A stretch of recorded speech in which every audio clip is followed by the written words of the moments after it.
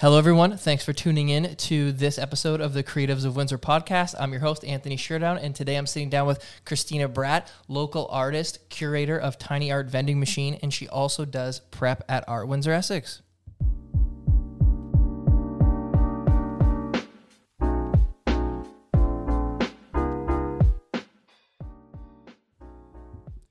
Kristina, how are you? Good. How are you? I'm good. Thank you for coming on. Thanks for having me. This is very cool. Cool. I'm glad you like it. I'm glad this is your first podcast. Yes. That's super cool. So I guess what I wanted to start with was, how did you get into art, your personal work? Oh my goodness. Okay, that's a big question. I would say I've always been interested in art since I was a kid. I was kind of torn between art and music. I was a band kid, grew up in band, concert band, stage band, all of that stuff at my school, and I grew up in Essex. I played the trumpet for a long time. I played the drums for a while. I always thought it would be fun to like sing and be my own band at some point. That dream never happened, but I still had a lot of fun doing that. But ultimately, at the end of high school, I also really enjoyed visual art, so took as many photography classes as I could, as many painting classes as I could, all of that kind of stuff. And then I just had really great high school teachers that encouraged me, and I pursued it in post-secondary as well. Cool. So you were music first. Yeah. What did you do when you got into more visual art? Like, what medium did you do first? I always thought I would be a painter, so I think I started with painting a lot. However, I experimented a lot in high school with different things. I did some like mosaic and tile work stuff that I thought was really cool, and a little bit of drawing too. I think everyone always started with like a pack of crayons or a pack of pencil crayons as well, and that's a fun thing too. So I know you were in music at school. Have you ever been in a band like outside of school? No, I feel like that was always the dream, and I still I love going to shows, and I love Broadway plays and things like that. So you never know, that would be something cool to do down the line. But I did play in high school talent shows just with friends and stuff for fun. So that's always been a nice side thing. That's cool. What did you do in post-secondary education? Did you go to school for art? Yes, I did. So I was in the visual arts program at University of Windsor. I graduated with my BFA in 2017. I started in that program thinking I'd be mostly like in painting, and my experience totally changed that. So I think I got to like second year and I took a lot of sculpture courses, and that ended up being most of my focus for the rest of the time.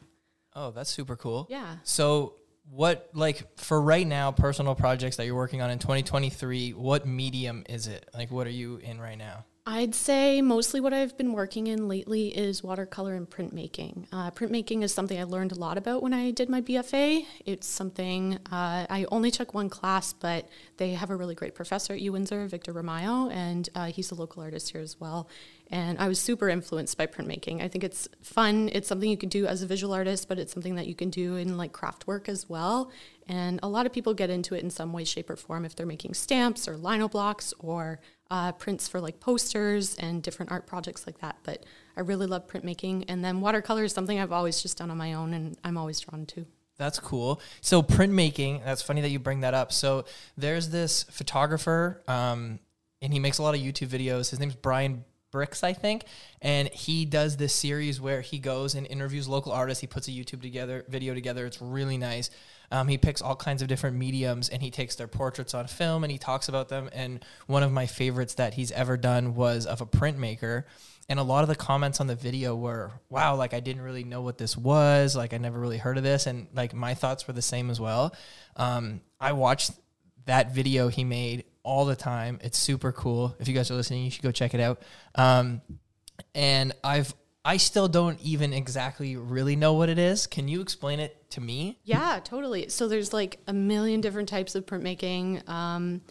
I'd say some of the most common ones are like lino block printing. So picture like a block of rubber of some sort. Sometimes it's soft, sometimes it's hard, and you have like carving tools. So similar to if you were carving wood or something, you would carve into this piece of rubber, and then you can ink it up. There's all different types of ink. So similar to like screen printing, for example, you could use like an oil-based ink or something. You could use printmaking for clothing, for paper prints, for cards, for any sort of project. But ultimately, you come up with a design, you transfer it to the rubber block, you carve it out, and then you ink it up and you print it on whatever medium you see fit. So a lot of what I'm doing is paper printmaking. However, sometimes I do it on t-shirts or bags or things like that, usually for gifts. And it's fun because you can do so much with it. I truly believe printmaking is for anyone that wants to try a visual art skill, because it's easy to achieve a good result even if you don't think of yourself as an artist. So if you're remotely interested into it, I would say you should definitely do it. I think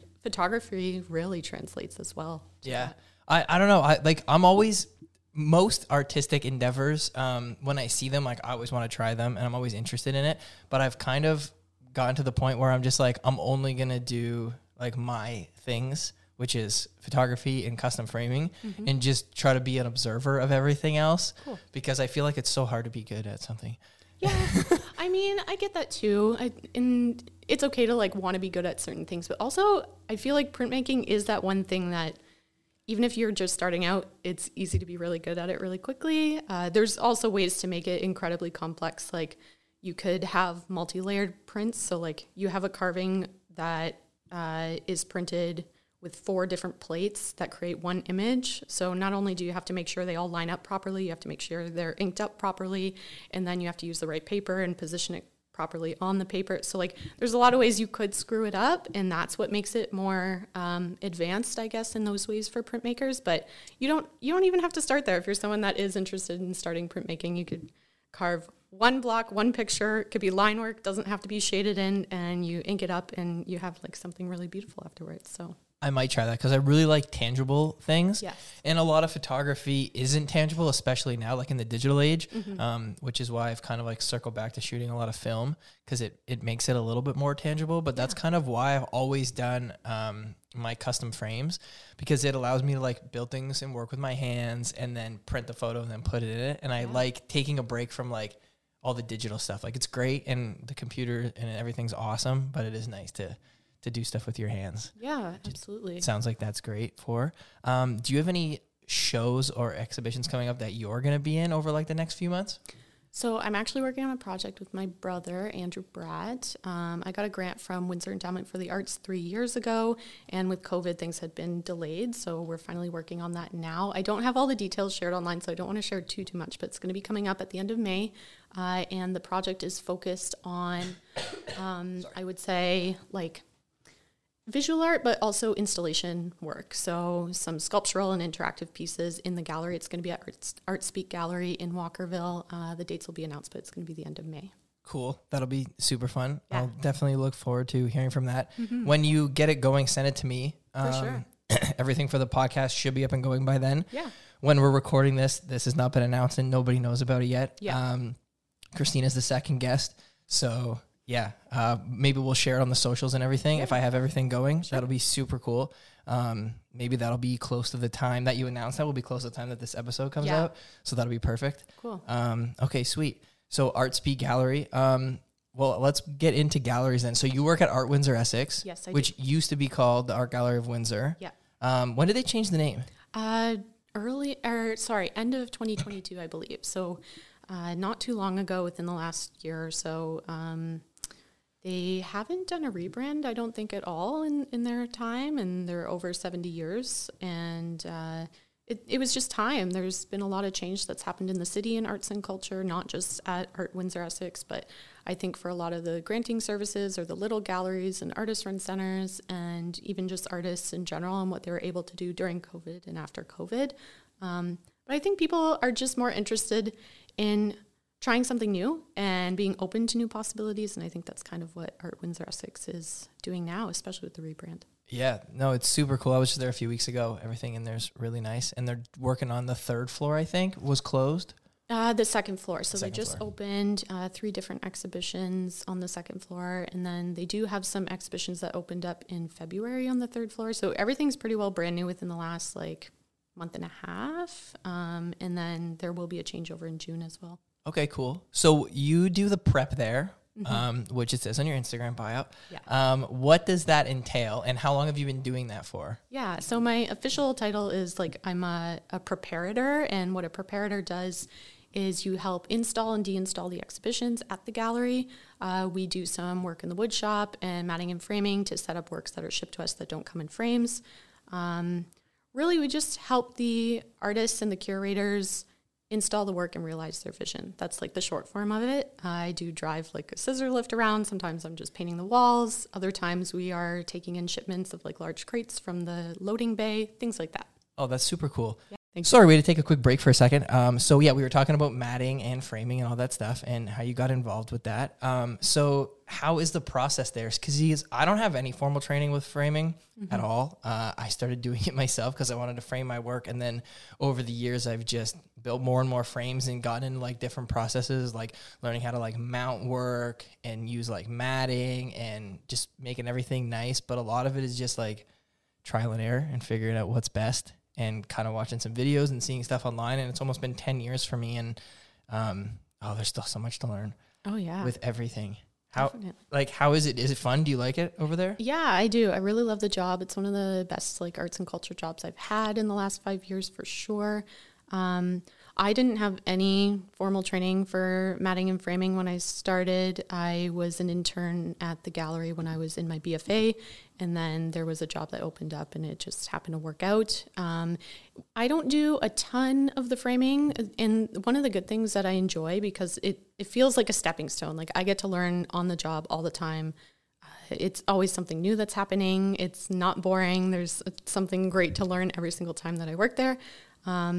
And they sometimes have ready-made frames. So a lot of it is like prints or drawings or photographs that get shipped in, and we're able to like figure out the sizing and cut the mats and put them in the frame. So I feel like I do more mat cutting than I do like actual frame making per se.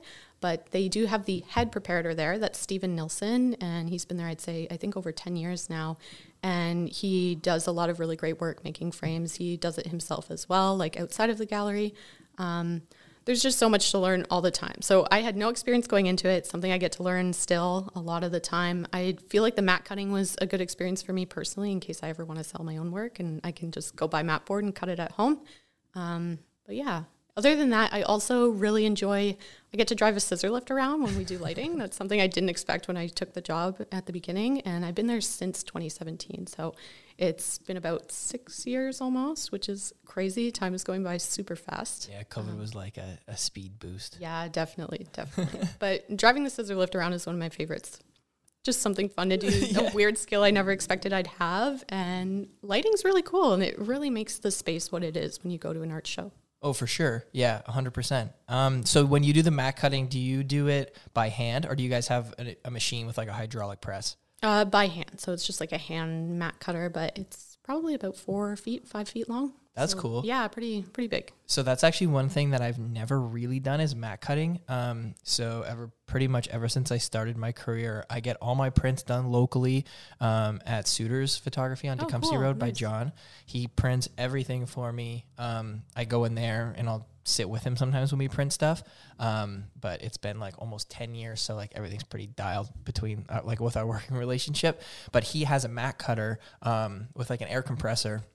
And you do it up on the computer and you put in your size and it just like, and it cuts it all out perfectly. So I've never had to cut because I just do it there. Yeah. And it's super nice, but I know that there is like the tools and I would like to try it, but it's really easy to do it there. So yeah, never done it.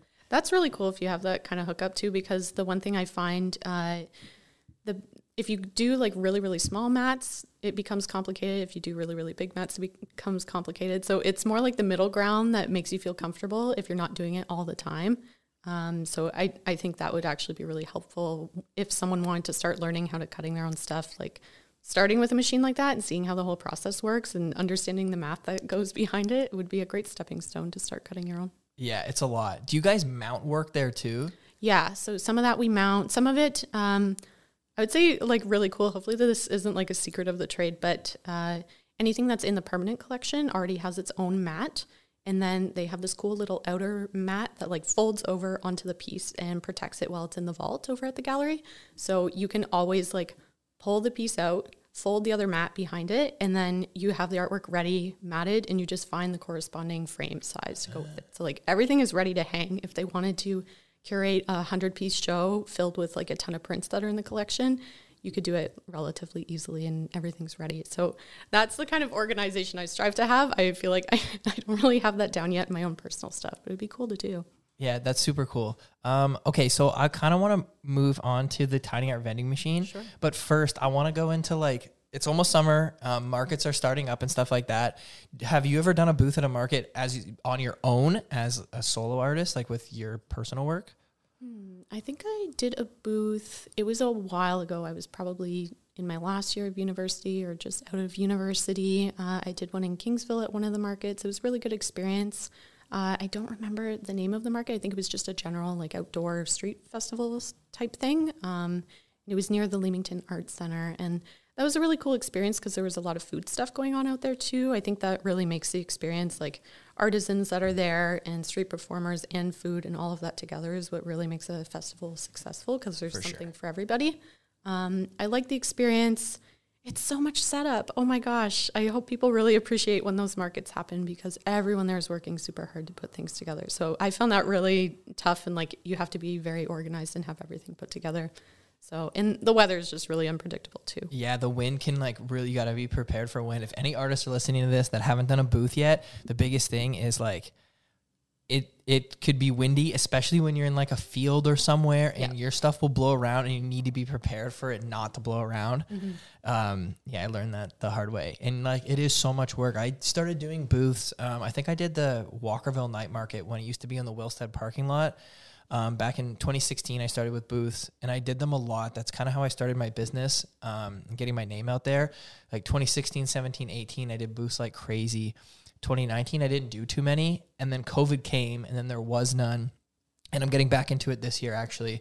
I'm kind of redoing my booth setup because it's been so long.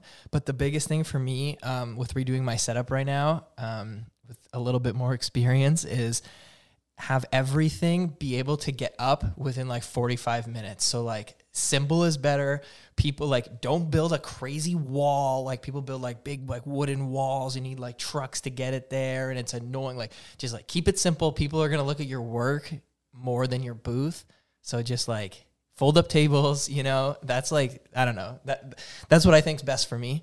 Cause even I do the wedding show at the Kaboto Club and people are in there for like 6 hours setting up and I'm in there like 30 minutes and it's the best. Yeah. You gotta go quick. Yeah. But, so anyway, back to booths and all that stuff. You started the Tiny Art Vending Machine, which is super cool. Well, you started that about a year ago? Yeah. It'll be a year coming up on June 18th. So first, how did you get the idea to do that? And we'll go from there. Yeah, absolutely. So I've seen tiny art vending machines before. Like, it's not a new concept. I don't want anyone to think like I think I've coined this idea. They're everywhere. They're very cool. And everyone's been doing them differently. I'd say I heard about them online 5, 6, 7 years ago, but I went to Las Vegas about 3 or 4 years ago and I saw some of the cigarette vending machines that had been converted into tiny art vending machines. And I just thought they were so cool. They were on the Vegas Strip and a lot of the hotels and like little boutiques and stuff like that. And I was like, wow, you kind of unexpect it. You don't expect it in a place like this. I was just going there to like grab a nice meal or like go see a show in Vegas. And I was like, what is this weird little machine here? What's going on? So I was pleasantly surprised to find one in person. I bought some art from it, obviously. And I was just happy to like learn about someone new that I probably wouldn't have found online. It was just a chance to meet somebody and like see what their work is and then look them up on Instagram or see what their website's like and check it out. And then after that, I was like, man, Windsor needs a tiny art vending machine project. This would be really cool. But I didn't want to approach it as having a gallery that's like a profit gallery or something. I don't know. Sorry, I'm getting lost in this question again. Maybe I should restart from that point. No, you're fine. You're fine. You can just keep going. Okay. So yeah, like you thought Windsor needed a tiny art vending machine. And then did you find the machine before or after? Because I know you got the grant for the machine, right? Mm-hmm. Did you find the machine before or after you got the grant? And how did that process go? Was it hard to find a machine? Yeah. So the idea had been in my head for about a year and a half that like, I want to apply for a grant and start a vending machine project. That's where it started. And then when I applied for the grant, I had an idea of what kind of machine I wanted in mind when I sent it in. And Then when I was successful and got the money, I was like, okay, great, I'm going to go buy one of these. And I did not realize that a lot of the machines were on back order because of everything. So like getting them shipped into Canada, it was going to take up to like 4 months. Ooh. And at that point I was like, no, I want to start this summer and like have it for festivals and outdoors and all of this stuff. So I just started looking at Facebook Marketplace to see if I'd get lucky. And the one that I have was from someone in Vaughan. So he had a candy store up in Wasaga Beach. He had no room. He already had 3 or 4 vending machines and he was getting rid of it. And I was like, hey, can I drive up and get this? And I had it within like 3 days. So it was not the one not the vending machine I envisioned, but I feel like it was a way better option and things turned out even better than I could have hoped. Yeah, that's super cool. You were around like crazy last year. Yeah. Lots of different shows, right? Well, see, this might come out in a few weeks. Where are you? Do you do it like month to month, or do you just like, oh, this show's a week, I'm going to do it for a week, and then the next one's a month, I'll do it for a month? Is that kind of how you do it? So it started off with the idea that I'd go to anywhere that would really like have me, and it could be any length of time. So I'd pop up for a day. If someone was only allowing me for a day, I'd pop up for 2 weeks if someone wanted it for 2 weeks. And that was a really good way to start because I had been able to see so many places. So it was outside at Cafe Amore on the Ottawa Street Market. Then it went to Wolf and Rebel, and those were like short-term pop-ups. And then I talked to Lauren Potvin, who owns Shop a Bunch, and she was super great and very interested in the project. And she was like, can I have it for a couple months? And I was like, you know what? Yeah, why not? Let's see where this goes. And it ended up being in Ford City for Dropped on Droulard. So I feel like my intention was to pop up as little or as long as anyone wanted. But now during the winter time when it's harder to go to markets and things like that and people aren't out as much, I did start doing the long process of having them for about a month at different places. And it's kind of been nice, I have to say. So I'm hoping to kind of teeter back and forth between those two methods. If people only want it for a certain amount of time, that's fine. But I hope to have it at least for like 2 weeks at each location, because then it's more time for people to come in and explore that business too. And that's an important aspect of the project for me. Yeah, that's super cool. Yeah, it brings people into local businesses, and it's got local artists. It's just like a big snowball effect. Mm-hmm. I was happy that you put it in the show. I helped throw with Pressure Drop at Christmas time, even though it was only one day. Did you keep it there for just that day, or did you keep it there longer? I ended up leaving it for the whole month, so that was really cool. And thanks so much for inviting me to be part of that. That's exactly the kind of thing I was hoping that this project would transform into, so I was very happy to be involved. And all the other artists that were involved were super talented, so it was nice to see it all together. Yeah, for sure. When I throw like shows and stuff like that, I'm always looking for like little things to incorporate, especially if they're like easier to incorporate. So like I'll probably be asking you a lot for like most of my shows, because it's not like even if you're busy, you can still have it in. Mm-hmm. You don't have to like work it. Like I've had coffee vendors in shows before, and I love doing it, and it's awesome. But like they have to set up their whole booth, and they have to work it all night. And if they already have plans, or if they have like another commitment, so the vending machine is super, and it can stay there the whole month with the art. Yeah. And you don't have to like be with it. Right. Because you have your little bin that the balls go in, right, when they're empty. Totally. Do a lot of people like try to keep those, or do you usually get them back? It's funny. I didn't think of the recycling program until like, I don't know, after I got the grant. I was like, okay, I have this kind of abstract idea. It's not totally fleshed out. I don't know if this is going to work. People are going to want to keep them. I keep hearing like they look like Pokeballs. And I was like, oh, okay, yeah, everyone's going to want to keep it. No one's going to want to donate it back. But doing the recycling program and having them enter into a contest, I don't know if that was the reason or people are just super nice or what, but I've gotten 90% of them back. That's good. Yeah, it's great. It's great for like keeping the cost down too, because this is really just a community initiative. It's not like some for-profit thing, right? So 100% of the proceeds go back into the project. I'm not taking a cut. If I get a grant, then maybe I get a curatorial fee, but otherwise, like, I just want artists to get connected and sell their work. So it's been really cool. Yeah, for sure. Like, yeah, when I got my first one, I was like, I saw that you had the thing, and it was like, I was like, does she have to like incentive people like to put this back in? Because I saw you did the contest, and I'm like, I would just put it back in anyway. Because like, yeah, you know, obviously you're not like, you're doing it for the artist and for the community. So yeah, if you guys get one of those, make sure you recycle the ball that comes in.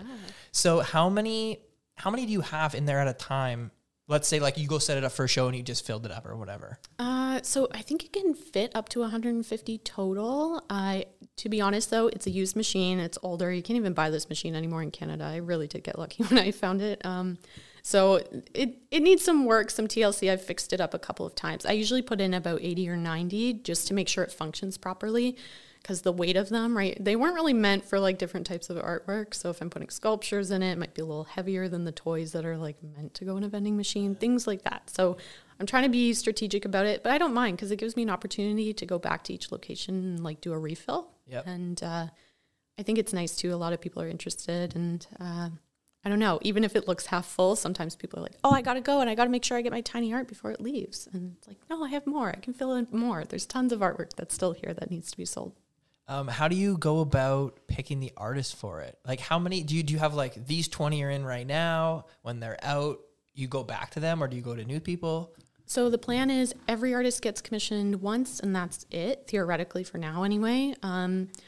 My whole thing has been like, I needed an outlet for my own curatorial practice. I'm sure any type of artist, not necessarily just a visual artist, can understand like you love doing community projects and you want to do all these other projects too. Or maybe you have an idea and you apply for a grant, but some things are like really slim, right? You apply and you get these rejection letters and there's nothing wrong with that. But eventually, sometimes you realize you got to make your own project. And so the Tiny Art Vending Machine not only was my way to like interact with the community and give artists another opportunity, I got to do a curatorial project and I could find the artists myself, see whose work that I really resonate with, that I want to share with everyone else, or I could learn about a new artist, word of mouth from some artists that have been in the machine already. So that's happened to me a couple of times. So really it's like my time to curate something for myself based on my own taste. And then also getting to know people in the community in a fun way. Yeah, and everything snowballs, like everything you do, even if it's like something like that, like you didn't do that for money or for your own work, but it helps you in so many different ways. Like I didn't know you, and then I saw the vending machine, and then I found you, and then I found your work, and then you were in the locals only show at Fog personally without the vending machine. Mm-hmm. See, so like so many little things come out of it, like totally. And I'm sure like a million other things have come out of it. That's why I like doing things like, especially with this podcast. I'm hoping that this podcast kind of brings a lot of local artists into, you know, just gives them some more recognition, maybe helps them out, or just even if they already have a really big following, maybe they get, you know, 10 more people following them and checking out their work, or a couple extra people at their shows. And it's nice to like all support each other and kind of help everything out. And that vending machine's really cool because you have all these artists that are a part of it, which I'm sure when they're in the machine, like they're sharing stuff too, right? And getting it out to like their followers and fans, and it just kind of helps like that. 100%. And that's where I do think there's like a very similar nature to like what you're trying to do with this podcast and what the vending machine's trying to do. It's just engaging people in art. Artists can do that on their own, of course, but this is a more intimate way to get to know somebody. And sometimes you learn something about someone you don't expect. So if someone comes up to the vending machine and they get a capsule from an artist they don't know, that's a new connection that's made. Or if someone listens to your podcast and it's from an artist or creator in the city that they don't already know about, then that's another connection that's made. So I agree. I think the projects all go hand in hand, and it's really nice to just connect with everyone else that's doing creative endeavors. Yeah, like I find in Windsor especially, like it's really important that like we work together and do all kinds of things together like this, because just like it's a small city, but it is still big. Like there's in Windsor, Essex County, there's still a lot of people, and helping each other, like doing things together, and then getting people that follow my work. Now we're going to check you out, and then people that follow your work are going to check me out, and then we're just going to, you know, that's the best way to do it. Yeah. I find working as a team with everybody is definitely the best way to do it. Totally. So for the vending machine, where is it going to be? Do you know where it's going to be in like May, June? So right now it's at Vintage Haven, and that's on Ottawa Street, and it's going to be there until May 6th. So beginning of May, it'll still be there. The following week, it's going to be at a location in Emeryville. That's all I'm going to say right now. I don't want to tell anyone too much, but I do know where it's going. Me saying the location of that, you might already know. I'm going to tell you it's a food stop. So that's it for now. And then after that, I'm hoping to get more into the county. So hopefully back out into Leamington, Kingsville area, maybe at one of the wineries. I'm not going to tell you exactly which one either. And then it's going to be going to LaSalle, to a cool little local spot. That's cool. Yeah. The place it's in till the 6th. What was that called again? Vintage Haven. Is that a new place or has that been around for a while? They've been around for 16 months. I was just talking to Rachel about it. So she told me 16 months they had been on Ottawa Street. I think she started her business online, but now it's something that she got a brick and mortar for. It's across from Cafe More, if anybody knows where that is. Yeah. Cool. That's super cool. Okay, sweet. So I want to kind of get back into, I guess, your personal work. Sure. Do you have any shows or exhibitions that you're going to be putting your stuff in coming up? Yeah, so the project that I am doing at Art Speak will be my work and my brother's work. A lot of it's those collaborative installations. It's something that I started doing sound recordings and field recordings in my 4th year of my BFA, and it's something I was always interested in, trying to think of ways to what does sound mean to a visual artist, or what can sound be even if you're not actually hearing it, maybe you're just seeing it. And those were the kinds of fun, funky questions I was asking myself when I was exploring my practice. So that's very much the inspiration for what this work is going to be. And then after that, I have been applying to do a personal show of some of my printmaking and watercolor work. I don't have anything fully scheduled yet, but I've been wanting to branch off of a curatorial project I did last summer. It was titled Artist Something Else, and it's just talking about the notion of what does it mean when you're an artist but you have another identity, whether it's as a creator or as someone who's being an artist part-time, and maybe you work at a coffee shop, or maybe you work at a grocery store, or maybe you're an investment banker. I really don't know. Being that artist and then being that something else, and how does it affect your practice, and what does it mean to you when you do get to share your work in those environments or outside those environments? So this printmaking work and this watercolor work is definitely going to touch on those pieces. And it's mostly from photos I've taken that have become a scrapbook of the last 5 years of being a preparator and working in arts and culture roles, and transforming those photos and documentation that I've taken into those paintings and those prints. That's super cool. I'm excited to see some of that. Yeah. What does your brother do in terms of art? Yeah, so my brother, he started as a musician. He's still a musician now, but I would say he's leaning more towards the visual arts realm. He went to Concordia and just finished his degree 2 years ago in sound engineering. So he's mostly a sound and installation artist, I'd say, as well. And we've always supported each other's initiatives, even though he was more music and I was more visual arts, but we always try to find ways to collaborate together too. So this was one really concrete way to do it because we had grant funding to back the project. So we've been meeting 2 or 3 times a week for the last month and a half or so to really refine and work on this project and get it ready for May. But ultimately, I think he's going to look around and try and apply for his own projects as well too. But right now he's a developer. He works for Unbounce. It's a company out of BC. Oh, that's cool. So for him, artist something else is musician / visual artist / coder, which is interesting. I think that'll influence his practice, where his practice also influences what he does for a day job. Yeah, for sure. What is your day job? My day job. So mostly I've been very, very fortunate and very privileged to be in arts and culture roles. I was at ArtSite Inc. as their programming coordinator for the last 2 years. I did just finish my contract up with them, but ultimately I was helping organize the exhibitions, the promotion of the exhibitions, the setup, install and deinstall of the exhibitions. I'm in between right now. I'm doing a lot of contract and commission work for myself and my own projects, and I'm still part-time as a preparator over at Art Windsor Essex. So mostly arts and culture around the board, which again, I really acknowledge it's a privilege. It doesn't happen for everybody. Yeah, for sure. But lots of hard work though. Yeah. Yeah, that's true. Got to be always hustling. You have to be creative to find the next thing. Totally. So no, that's really cool. Your show, it's at Art Speak, right? With you and your brother.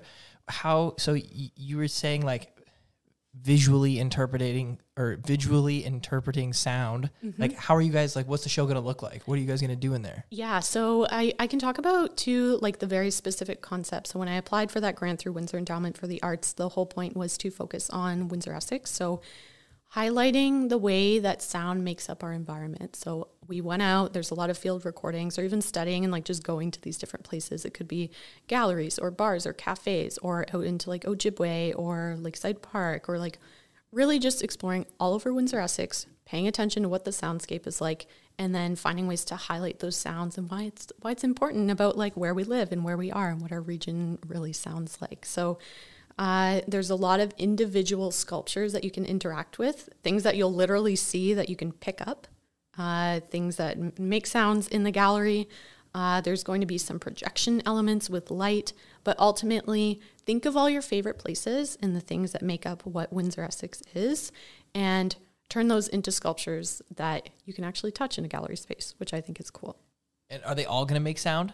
Not everything will make sound, but it will be inspired by and like highlight what that sound is. I'd say majority of them do have some sort of sound emitting component to it, but some of it's going to be mixed sound, like from the recordings we've actually grabbed in Windsor, Essex. That's super. So it's very interactive. Yes. How long, I don't know if you said, I might have missed it. How long are you going to be there for? It'll be on for a week, but we're also going to host like 3 evenings. Because it's a sound-based exhibition, it's tricky. Like, you don't want to host an opening night because if there's too many people in there, you don't really get to enjoy the actual artwork itself in this case, right? So on like probably a Tuesday evening, a Wednesday evening, and like a Friday evening, we'll have open hours so people can come anytime. It's cool if you just want to stop in and interact with the pieces. It doesn't have to be this whole like evening of arts per se. Just come in and see what you think and tell us too. Yeah, no, that's super cool. I definitely want to check that out. Are you guys gonna, so once you're done there at ArtSpeak, do you want to move that project and like kind of do it a couple different times, a couple different places? It would be cool to do different iterations of them. I don't know. There's no particular plan for it yet, but I'd totally be open to that. And I think my brother would be too. So I could see it happening. I did do a residency in 2019. I was on Toronto Island for 2 weeks in the middle of the winter, and I brought my field recorder there and took a bunch of sound recordings. So when I started my BFA, I was doing different recordings of like classical music and interpreting those visually. And then that project turned into the project at Toronto Island when I did the residency, and it was a lot of like ambient soundscapes of the island and downtown Toronto. And then I ended up getting this grant through WIA, so now we're doing a focus on like Windsor, Essex region. So I feel like in a way the project's changed a lot, but there has been different focuses. But it'd be cool to even just do this project at different galleries or different spaces in Windsor, Essex, so everyone has access to it. Yeah, that'd be like, that's what I was thinking when I heard it. I'm like, you guys can't just do that only for a couple days. I think that you should like carry that out. Yeah. Do you have to be there every time it's going on to like show people how to do things, or can people go when you're not there and figure it out? People will be able to go throughout the week during the gallery's open hours. A lot of it we're trying to automate so that way it's easy for the gallery staff to manage too, because I am always trying to make things simple, especially with my background as a preparator. Now I know like what it takes to make artwork like viable for the public to interact with. Yeah. Trying to make it easy so that way it's not a huge burden or a hassle for anyone. And so the artwork can be at its best and performing its best at all times. So people will be able to go in outside of those hours, and that's a good time too because less people will be in there and you can really stay as long as you want and interact with them. But it's kind of nice. There is one piece that is going to have like a live component. So it would be cool to come during the hours that like some people might be coming by because you'll be able to experience it live. Yeah, that's super cool. I like that you do so many different things.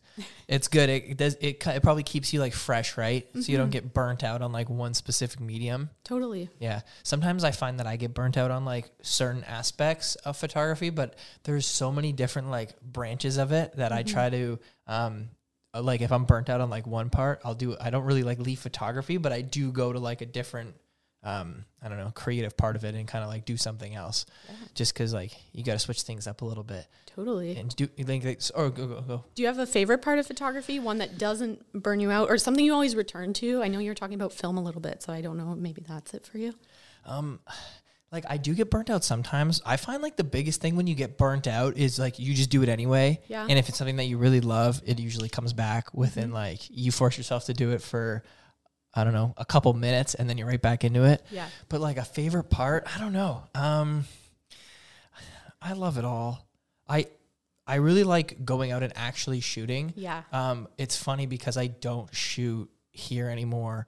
In Windsor, I haven't really made too much personal work here in a couple years now. It's all traveling.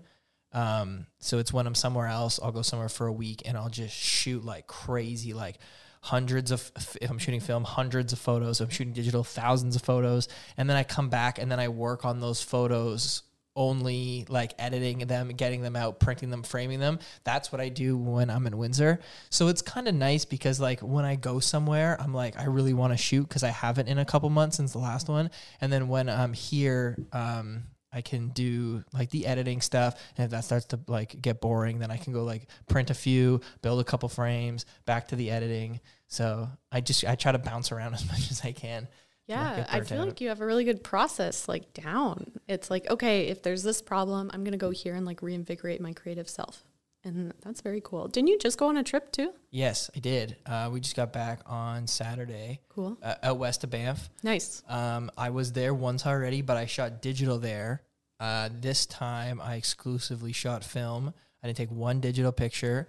I've never shot landscapes like that on film before, actually. I've always kind of shot that stuff on digital. So it was like totally, I was like, I'm just going to risk it. I'm sitting on a lot of photos right now. Yeah. So I'm not feeling like too desperate on like stuff I have to put out. Yep. Like coming out of COVID, I was like really desperate. Like I needed photos. Mm-hmm. But right now I'm like, I got a couple of projects on the go so I could take that risk.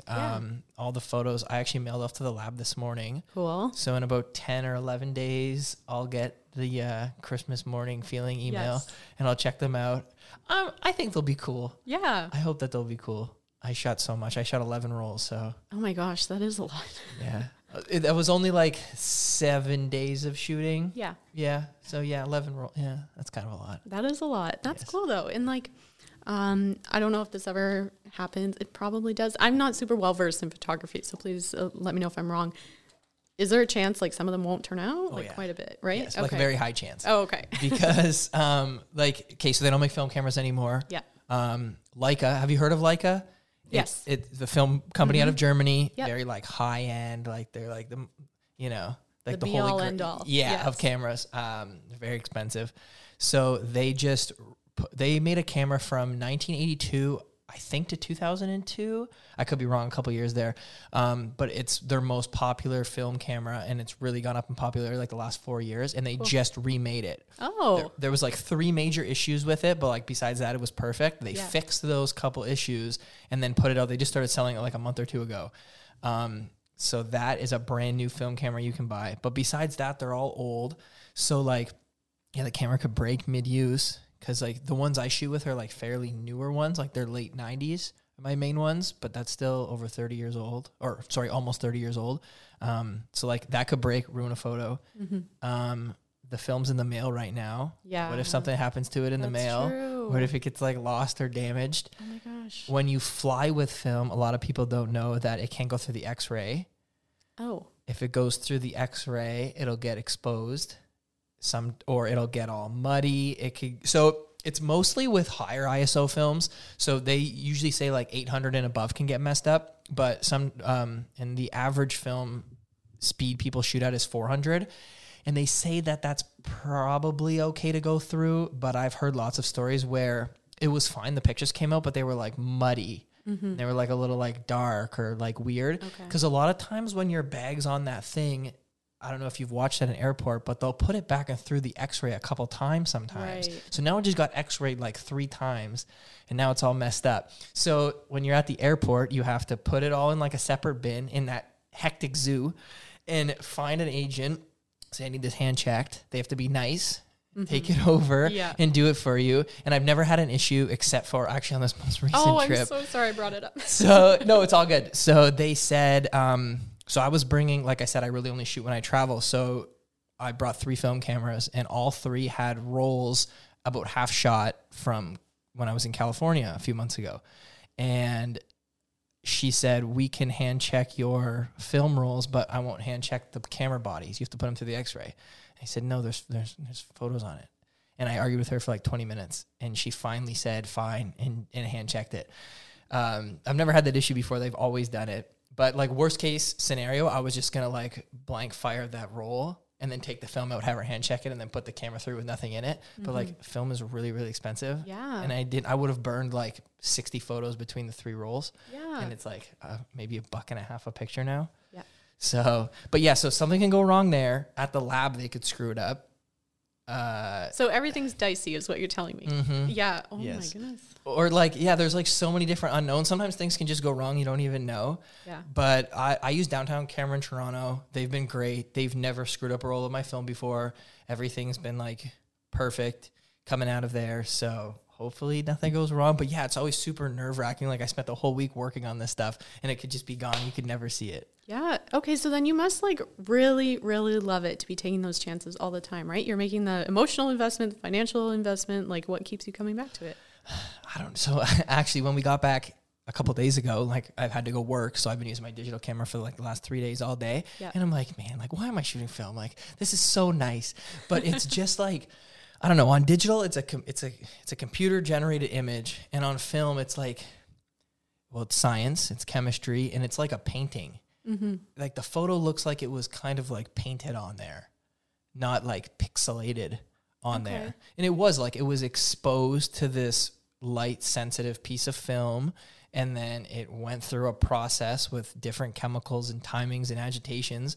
And then you got a negative, and it's real. And there's like all these imperfections in it, but the imperfections are real. They're not fake. Like you could make fake imperfections on a digital photo, but on a film photo, it's just different. Mm-hmm. And all the colors and the tones are just perfect. And no matter how good you are in like Lightroom or Photoshop, you can't replicate those tones. No, that's true. So I don't know. The last couple of projects that I've shot on film, I've loved so much that I'm sticking with it for a little bit. Good. And we'll see how it goes. But I'm not like against one or the other. I'll totally go back to digital. Yeah, of course. Flip and flop, swap, whatever. So yeah. That's great. It's good to be able to explore different mediums and like, I don't know, there was a funny thing going back to the art school. I feel like you're always told to like pick your lane, stay in your lane, get really, really great at this one thing, or like at least know everything about it before you move to the next thing. And I think there's merit to that, of course, but if you wait too long, then you sometimes lose opportunities to explore those other aspects of art. So it's nice that you're able to go back and forth between the medium. Yeah, and you'll never learn everything about any medium. Yeah. Like, think about something that you've been doing for maybe like 10 years, I guess. Mm-hmm. Think about how much you've even just changed what you thought you knew about it. Right. And how much you're still learning. It's like, I don't know, for me, like I've been doing photography for 10 years. I forgot more things than, an average person will ever even know. And my ideas, like things that I thought should be one way are now the other way. And the thought process is always changing. Like that's another thing is too, like when you jump into something, you can try new things and you don't have to feel like everybody knows everything about it because things are always changing. Yeah, absolutely. And there's room to grow in whatever you do. Definitely. The worst thing is thinking that you know everything about something. Mm-hmm. That's when you're going to stop making good stuff. Yeah. Yeah. You get stuck and you're not open to change, and it makes you lose sight of all the possibilities of ways to improve and get better. Yeah. You always got to be looking for improvement. That's what I find too. Mm-hmm. Like if everything even my favorite thing that I've ever made could be better. Yeah. And I think if you stop thinking like that, you'll stop making good work. I'm still like proud of that thing. That's the best thing I ever did. Yeah. And I'm not going to like beat myself up because it's not perfect, but like also like it could be better. Yeah. In 5 years, I hope that I could do that again, but make it better. Cool. Yeah. That's a really great way to look at things. So this is kind of circling back to things we talked about before. You've brought up grants a lot. Yes. And I know that, you brought up grants a lot, and I know that you've gotten a few grants. So what are some of the best, because a lot of people are probably going to be wondering this, what are some of the best ways to find grants that fit or that tailor to you, and how do you find your grants, and what are some of your favorite grants you've gotten, I guess, that are still available? Yeah, totally. Okay, I'm like the poster child for Arts Culture Heritage Fund, unofficially, of course, but I just think it's a really cool program, and it's nice that the city has that. I hope to see like an increase in funding that's available for the Arts Culture Heritage Fund. I think we are a little bit behind than some of the other municipalities in Ontario, of course, but like ultimately great program. And it's nice that it's multidisciplinary. Like anyone that has an arts or culture project has to apply for the Arts Culture Heritage Fund. You are limited. You have to be a resident of Windsor, but if you do a collaborative project and you apply with someone else that is a resident of Windsor, like that'll help you in that way, shape and form. But it's up to $5,000 for a project, and it's local. So it's not you competing with people across Ontario or people across Canada or people internationally. Like, you're only competing for those grant monies with people here. And I say competing lightly because everyone that gets them is usually like part of the community and wanting to help out with other projects. And there's ways to share those resources too. But ultimately, like, everyone should look at the Arts Culture Heritage Fund and see if it's a good fit for them. It's a great beginner grant too. It's not too stressful. They have an online form that you fill out, so you don't have to like format an entire document, even if you're not super confident in your writing skills. I think that's something that's a little bit different than some other places. So all the way, Arts Culture Heritage Fund, start there. You can learn a lot on the city's website. If you want help with grants, somewhere locally that you can ask for assistance is the Arts Council Windsor and Region in Walkerville. That's actually like where Art Speak Gallery is attached to. The staff there is really incredible, and they're very helpful. They'll look over your grant that you've written already and like give you some pointers. So that's really important, and it's a free resource if you're a member. I don't know. Those are like two of the main local ones. Windsor Endowment for the Arts, they give out grants every 2 years. That's a grant that I've gotten. And I think that's cool because it's more of an awards grant. So not a ton of reporting that you have to do with it, like a little bit more freedom. But that one's up to $3,000, I believe. And then you can start getting into some bigger grants like Ontario Arts Council or Canada Council for the Arts. Those are harder to get for sure. There's a lot of people that are applying and competing for them. But the really good thing is there's so many categories, so you could probably find one that really fits for you. If you're a visual artist doing an independent project, there's a category for that. If you're a visual artist doing a community project, there's a category for that. If you're a curator, there's a category for that. If you're a musician, there's a category for that. Like, there's all different categories, really tailoring to who you are in Canada Council and Ontario Arts Council. Cool. Yeah, I'm sure that's going to be really helpful for a lot of people, especially the Arts, Culture, and Heritage Fund. Yeah. Like, anybody from Windsor can apply for that. You guys should definitely check it out. And you can do it twice a year. Yeah. February and July? Yeah, usually. Sometimes it's August, but basically winter and summer. Yeah. So, yeah, if you've never applied for a grant and you have a project idea, definitely look into that. It's really cool. So, I guess, where can people find you? Where's the best place to follow like what you're doing and all your work? Yeah. I'd say I'm very active on Instagram the most. So if you want to find the Tiny Art Vending Machine, it's at Tiny Art Vending Machine. Super simple and straightforward, no punctuation. If you want to find my personal work, it's at Krizzlepie, which is KRIZZLEPIE. And then I do have a website as well, KristinaBradt.ca. Again, straightforward, simple, just my name. And that has a little bit of information on like everything I'm doing. So if it's a project I'm curating or my own work or the Tiny Art Vending Machine, there's a page for everything on there. And if you're trying to reach out to me, send me a DM on Instagram. I'm super responsive to that. Yes, that is how I first got in contact with you. So, yeah, definitely the best way to reach out. Well, thank you very much for coming on. It was a great chat. I definitely would like to have you back on, another time in the future to talk about, what you're currently working on. Yeah. So, thank you very much. For sure. Before you stop the recording, there was one thing I forgot to mention. I don't know if I should mention it now, just in case you want to use it. The Tiny Art Vending Machine is going to be part of a conference that's coming up in May. Go, yeah, tell them. Okay. Yeah, go for it. So I'd say one of the next cool things that's happening for the Tiny Art Vending Machine is that I was able to create a video, and it's going to be featured at a conference in Vancouver in May. The conference is from May 5th to 7th. It's called Big Pictures, and it's focusing on murals, urban interventions, billboards, all sorts of projects that interact in cities and communities. So I was able to record a video. It included some video clips and documentation that were done by Justin Elliott, which is really awesome. And then I worked with Sophie Hinch, who's a friend and artist of mine and also works at Windsor Essex. And it's just talking about me and some of the artists and the spin-off projects that have happened for those artists because they were part of the vending machine, and really just why I love the project and what's important about it. So there's a video. It's going to be available online too. You don't have to just attend the conference. You'll be able to see it from May 5th to 7th.